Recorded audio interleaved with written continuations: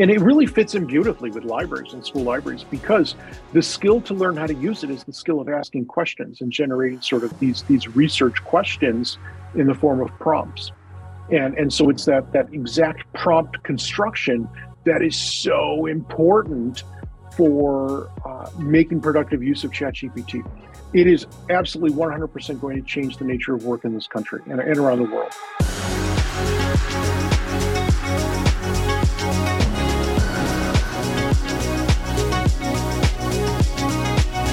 Hello, friends, and welcome to Season 6 of the Future Ready Librarian podcast series, Leading from the Library. This is a podcast for all librarians wherever you are in your journey. It is filled with amazing guests, important topics, and engaging conversations that inspire, engage, and support all of us as future-ready librarians. I am your host, Shannon McClintock Miller. I am the district teacher librarian at Van Meter Community School in Van Meter, Iowa, and I also serve as the Future Ready Librarian spokesperson. I have the pleasure of working within my library and school community and also with others around the country and world through Future Ready librarian events, conferences, consulting, writing, and more. I am honored to bring these voices and the work of others to our podcast and to all of you. Today, I am so excited to welcome a friend of mine who we haven't seen each other for a long time. And I was so excited when Chris said that he would join me because he always has something very inspiring, very thought-provoking, and someone that has a lot to share. When I was looking at what he was going to share today, there was a topic at the end that you also mentioned. And so I was very tempted to just have this be like a whole hour because you always have so many great things.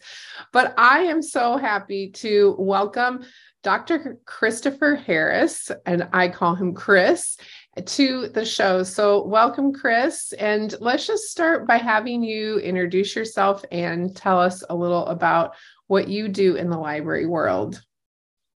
Well, thank you. Yeah. Hi, everybody. I'm Chris. So in the library world, I'm the director of the school library system for Genesee Valley BOCES. We are an educational services agency in Western New York that supports 22 small rural school districts, which starts to sound impressive for a lot of you around the country that are dealing with working in county-wide school districts. We don't support 22 county-wide school districts. Our 22 small school districts have a total student population of about 20,000. So it's not that big. So we are small and rural, but it's a wonderful place. I have an amazing team here that's let us really focus on a lot of big picture items in school libraries. I'm also very honored to serve as a senior fellow with the American Library Association for Youth Policy Issues, working with the Public Policy and Advocacy Office out of the Washington office of ALA. Very cool. Yeah, I always am so impressed by all of the BOCES systems in New York. And here in Iowa, we call them the area education agencies. And we're so lucky in Iowa, you guys are lucky in New York to have that great network. And the work that really was something that I have been following that Chris has been talking about online is the work through libraries and the National Leadership Grant. And so I am really excited to hear more about that today, Chris. Yeah, we applied for and received a National Leadership Grant from the Institute of Museum and Library Services, IMLS. That's the federal agency that provides, support for libraries, school libraries included, as well as all of our wonderful museums. And so we were very excited to receive this grant that has really let us look at sort of the role of post-COVID school libraries, all the changes that happened during the pandemic and where we're going now in the future. Yeah, that's so interesting. And so as you work through that, how did that look for you? I know that one thing that really caught my attention too is you say here that using the day the librarians disappeared to tell the story of school librarianship. I want to know more about that. Yeah, so for the grant, we held our first national forum in May of 2022. We gathered just incredible panelists from around the country. We had amazing keynotes, and what we really wanted to do uh, first was address the elephant in the room. Back in May of 2022, sort of in the early days of those book challenges and book banning issues. So we took our first day to address sort of information under attack. But then the next 2 days of that first forum, we really looked at sort of recording the story of school libraries during the pandemic. What what changes did school libraries make in their place and their services and their programs? Um, what did we as people do to step up and pivot to meet those emerging needs in our communities? And there were incredible stories, just all kinds of different ways that the librarians stepped up. And I wanted to make sure we captured those, that we recorded those for history, because it was a major moment in education. It was a time when education, really across the country and worldwide hit the pause button and then restarted in a completely new mode of online learning. And school libraries really led the way in making that possible in many schools. One of the things we heard from that, though, is school librarians were doing all these amazing things, but school administration, teaching colleagues, parents, communities were first surprised that school libraries were able to do this, and surprised that school libraries did this. And what we really, got from that is there's a ongoing lack of understanding about modern school libraries. All these principals that were, shocked to discover that their school librarians knew how to use Chromebooks and could provide tech support and online learning support and had digital resources. What do you mean they're not just books? And so it really showed us that was a critical issue that we needed to, as a community, as a profession, address that misunderstanding about school libraries. And I think that misunderstanding about school libraries and libraries in general, it must be said, is one of the driving factors behind all of these book challenges. If you look at all the national survey data, the vast majority of Americans have no time for these book bans. The vast majority think this is absolute craziness to be banning all of these books. But there's this very organized, very vocal, very loud, demanding small group that is using these astroturf, these funded, fake grassroots efforts to say that libraries have an agenda, because they don't understand. Libraries don't have an agenda. Libraries have resources. We have stuff. It's up to you to decide how to use that. We needed to tell that story. And so we worked with a national marketing firm. They call themselves a culture design firm, which I think is a great way to put it. But let's be honest, they're a marketing firm. They're experts in helping identify what people are thinking and changing those thoughts, reframing those understandings, developing new senses of culture. So the company's called Gaping Void, gapingvoid.com. I followed their work for many years as one of the influential online, thinkers about culture and marketing and making changes. It was fascinating. They have an incredible art style that goes back to Hugh MacLeod, who's one of the founders there. And so I sort of audaciously reached out to them and said, hey, could you help us with this project to sort of reframe a countrywide understanding of school librarians? And so they created this ebook, The Day the Librarians Disappeared. And we held a national listening session in October of 2022, brought librarians together online to really let Gaping Void hear from the librarians. What do you do? What are your challenges that you face? What are the misunderstandings and misconceptions that we need to address? What's the value that you bring? What are our real deep-seated beliefs about school librarianship? And they took all of those and put them together in just this incredible ebook. I mean, absolutely amazing. And then the graphics are so cool. They tell the story. They have this beautiful graphic at the beginning of the book that really tells that, we don't have an agenda. You draw the line, you connect the dots, you pick the resources you want to access. We just have resources for everybody. And so we're really trying to get that out there and let librarians know this is a totally free ebook. It's at the Libraries.Today website, which is that is the website, https:// whatever, libraries.today. And you can download it. There's a link to a PDF, and it's all Creative Commons licensed by the work Gaping Void did. And so it's, attribution, non-commercial, non-derivative. So you can't change the graphics, but you can print them as posters. You can put them on T-shirts. You can make mugs from them if you have a sublimation printer and a heat press. You can share them with everybody that needs to hear this message.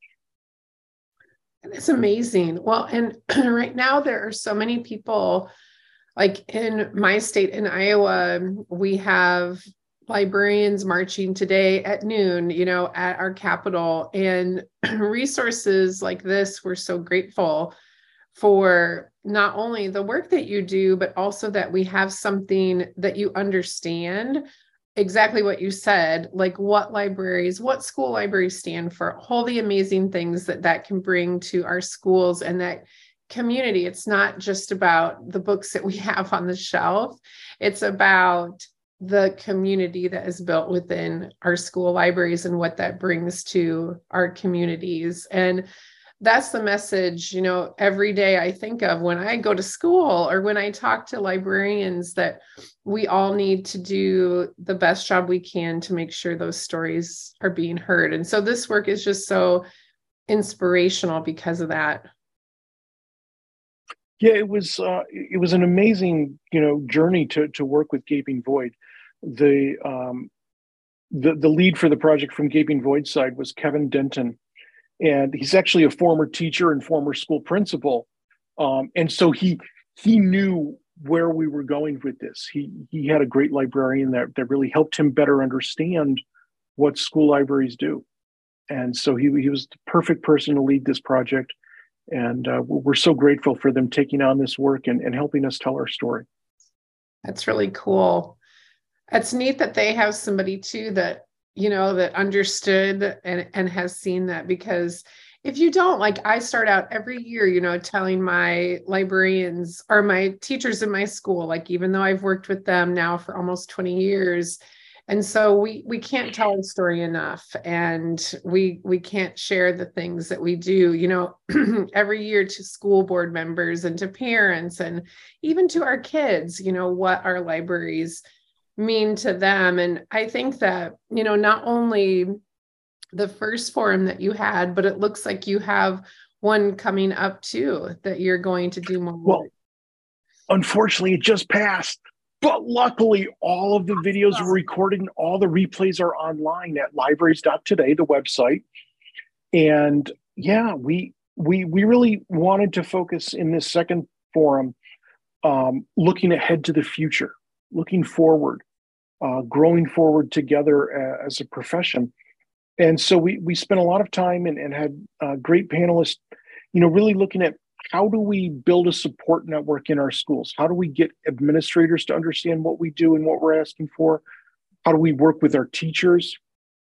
We had an amazing school counselor on that panel that talked about, reaching out to other, non-classroom teachers. We love our classroom teachers, but they sometimes don't understand how different our role is.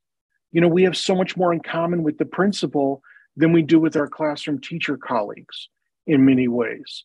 And so finding those others, like the counselor, the nurses, the other special area teachers, to really work together and build up this support network where we're speaking together, and then speaking actually with a collective voice. So we had a panel that looked at how do we reach out to, parent groups that have, sprung up across the country to support books, reading, libraries, schools, because we're all under attack together. And parents realize this and want to help us, but we have to reach out to them, and we have to work on that speaking with a collective voice. It was an amazing forum. We had actually a welcome message from the Librarian of Congress, Dr. Carla Hayden, keynote from David Lenkes and Julia Torres. Just, and I have to give a special shout out to all the authors that sent in messages of support for us. They hear us. They know that we needed some messages of support and love right now, and they delivered on this. And also, if you get a chance, the final panel of the forum was called "Diversity on Both Sides of the Book," and absolutely, breathtaking, absolutely amazing. ALA president was on there, author, librarians, professor from University of Washington High School, talking about how do we continue to push forward around diverse books, why it's so important that we're representing all of these types of stories in our libraries, and then what we can maybe do next to try and diversify the profession more. Wow, that sounds so neat. I can't wait to listen to that. I mean, I think that it's like you said, I just had the best recording, a podcast recording with one of my librarian friends in Harlingen, Texas, who does amazing work with their school counselor. And I think now more than ever, because of what we went through the last 3 years, we're seeing more and more of those partnerships and that support. And I have never had so many even parents come in and ask what they can do to help. And I think that there's so many doors being open for libraries and for librarians right now that it's such an exciting time to be a librarian.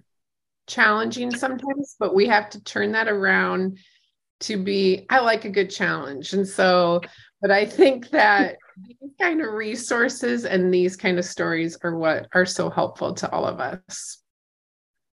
You make a great point. It is an exciting time to be a librarian because we are seeing a definitely renewed awareness of the importance of libraries and school libraries in particular.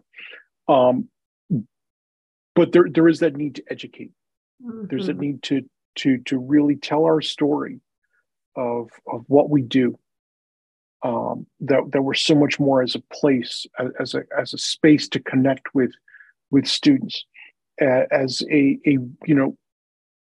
resource for helping students find their own stories and their own lives and books. It's a challenge. I think that's why I've been working on another project as well called We the Librarians at WeTheLibrarians.org. Just a little side thing because we had this amazing advisory panel, this national advisory panel for the grant. And one of the librarians on our advisory panel was just telling, she's in Florida, and she was just telling us of all the horrible things, the hate mail she gets and all the laws being passed and just all the attacks. And, I was sitting there on the Zoom call and telling her, man, I wish there was more I could do. If there's anything more I can do, tell me. I said, I know there isn't, but if there is, tell me. So, I feel like I'm working on this grant project. I'm working with ALA. I'm doing all this advocacy work nationally. I'm doing all this, storytelling of what we do. I thought, I can send you a nice note. I can send you a little letter, a handwritten note that says we really appreciate you and support you. And she said that would be amazing. And so we actually sent notes to all the librarians she works with in her county. And so the librarians that I work with here in my system, we got together and we wrote notes to all of the librarians down there. I went and printed off a whole bunch of stickers Rosen Publishing, Roger Rosen, helped us with a logo for We the Librarians. And now they're actually helping with note cards. So if you go to wethelibrarians.org, they will send you a packet of note cards and stickers for you to send out to librarians, just to say, we're in this together and we support you. Because, our colleagues in so many states, and unfortunately a growing number of states, are going to be facing immense pressure. These attempts to criminalize reading, to criminalize, sharing a book with students. I mean, we wish the kids would pick up books and read. I mean, come on. But we're being criminalized. This act of introducing a kid to their next favorite book could be a felony. It's crazy. And so, look, we need to know, especially, those of us in the bluer states. Now, we're still seeing book challenges here in rural Western New York, but we also have more protections statewide that say we're not going to put up with this stuff. We know that our colleagues in other states are going to be forced, under duress, under penalty of felony charges, are going to be forced to do things they don't want to do, like removing books, like not recommending stories, not putting up displays. They don't want to do this. But under those types of penalties, that's a really hard thing to face. So we need to all stand together. They need to know that we're still supporting them. We're not judging them. We're not angry with them, that we're all in this together. That's so neat. wethelibrarians.org, right? Yes. I love that. That's my subtle attempt between this and the Libraries.Today naming. Shh, don't tell the public libraries, but I'm trying to take back the word library just a little bit. Sometimes they say library, but they forget that they mean school librarian also. We're taking it back. I love it. You just always make my day, Chris. Every time I talk to you, my brain is just happy. So I just love that. And before we go, I do have to ask you, because at the end of what Chris wrote me today, he said, I'm happy to talk about Chat GPT, which everyone is wondering, including my own son, who is a senior, like, what is this going to mean for me as I go off to college in the fall? Yeah. So we have to ask. Yeah, I recorded a workshop. I did a whole big workshop here in the region and recorded it and posted it online. So on my LinkedIn or Twitter, you can find links to there's a whole Dropbox folder. And I'll make sure I send you that link so you can include it in the show notes.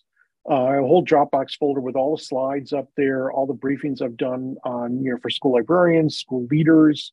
I'm working on more for teachers. Really just sort of looking at it. I think we're at an important, crossroads. I came to school libraries from instructional technology world. I've been in school library world for almost 20 years now as the director here. But before that, I was in instructional technology. And so I lived through sort of the emergence of social media and sort of, web 2.0, that the blogs, the wikis, the first interactive web content, and schools blocked it. They freaked out and they shut everything down and they blocked everything. And we never talked about it. And I don't have any research to back this up completely, but in my gut, I kind of think that because schools didn't talk about social media, we missed an opportunity to have a more educated, aware population.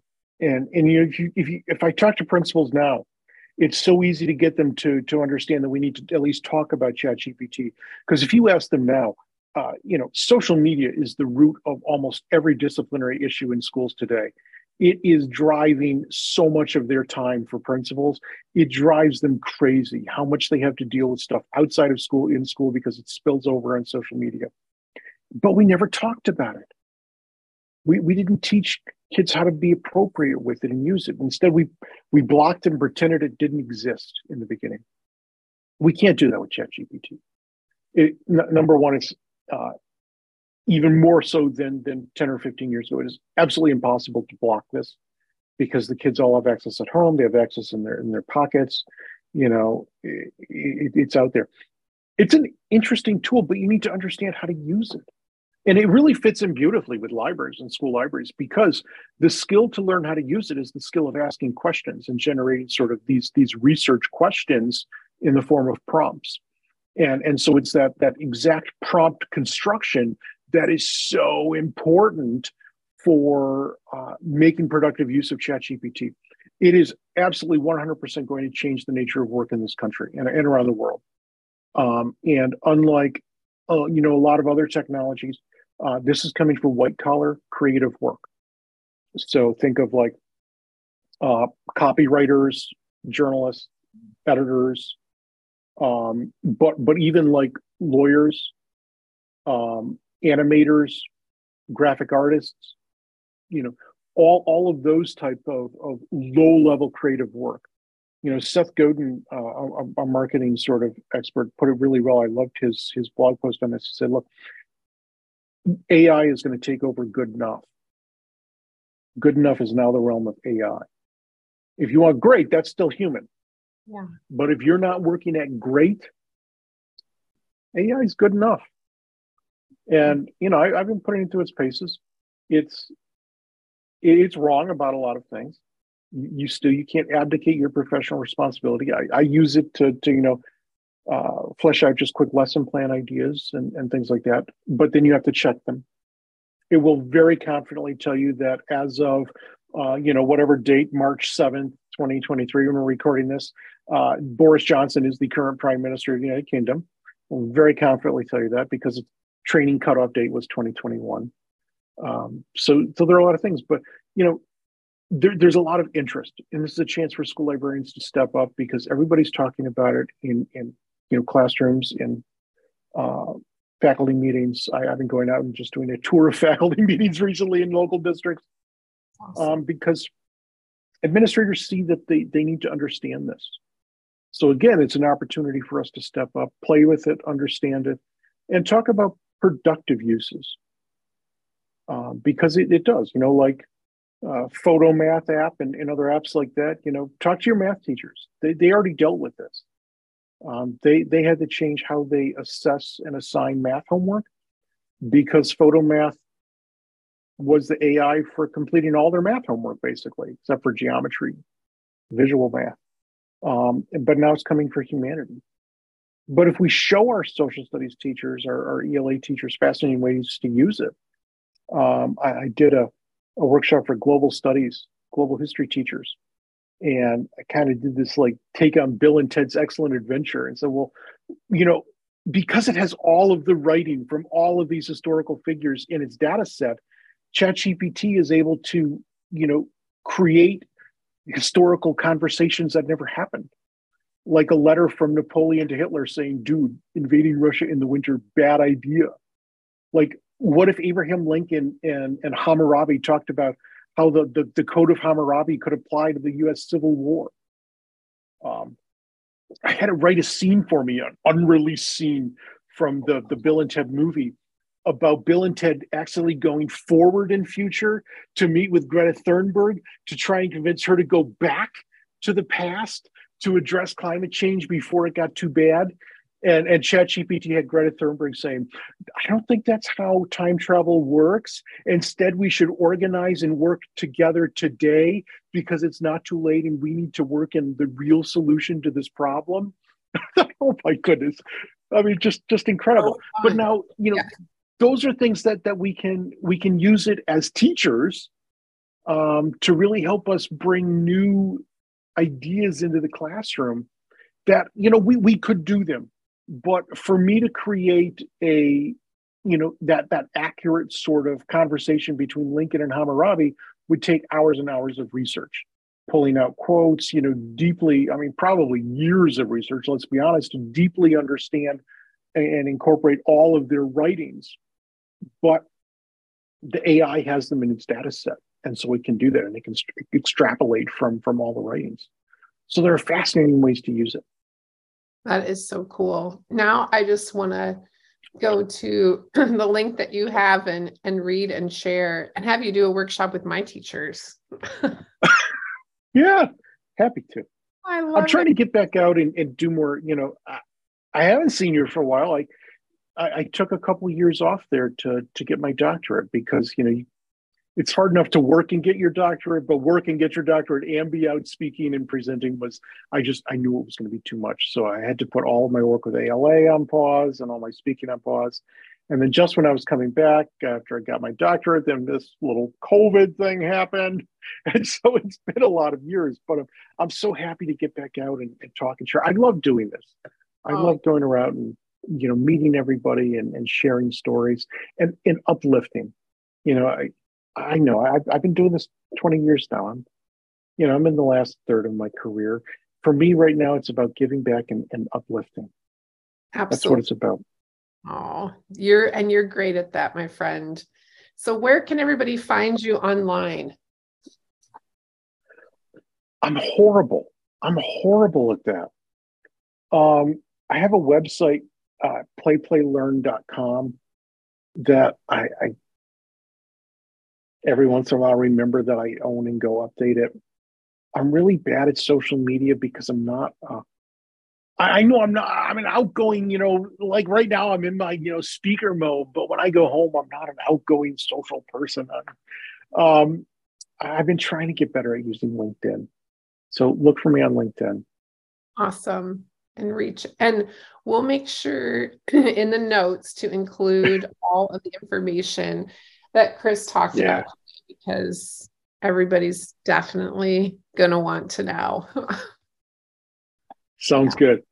You're amazing, my friend. Thank you so much. Thank you for joining me. And I'm always inspired by everything that you have to share. It's a wonderful, wonderful conversation. Thank you so much. So you're going to be able to find Chris's information attached to this podcast, along with all of the resources that he spoke about too. Remember, there's also a certificate of professional development that you can download and fill out to use. As always, thank you to all of our listeners for joining us for this episode of the Future Ready Librarian podcast series, Leading from the Library. And a very special thank you to our sponsors, Follett. You make a difference in our libraries, schools, and within our lives and that of our students every day. We appreciate everything you do. I hope that you can take what you learned in today's podcast and put it to use within your practice as a future-ready librarian. Until next time, friends, keep finding ways to lead within and from your library.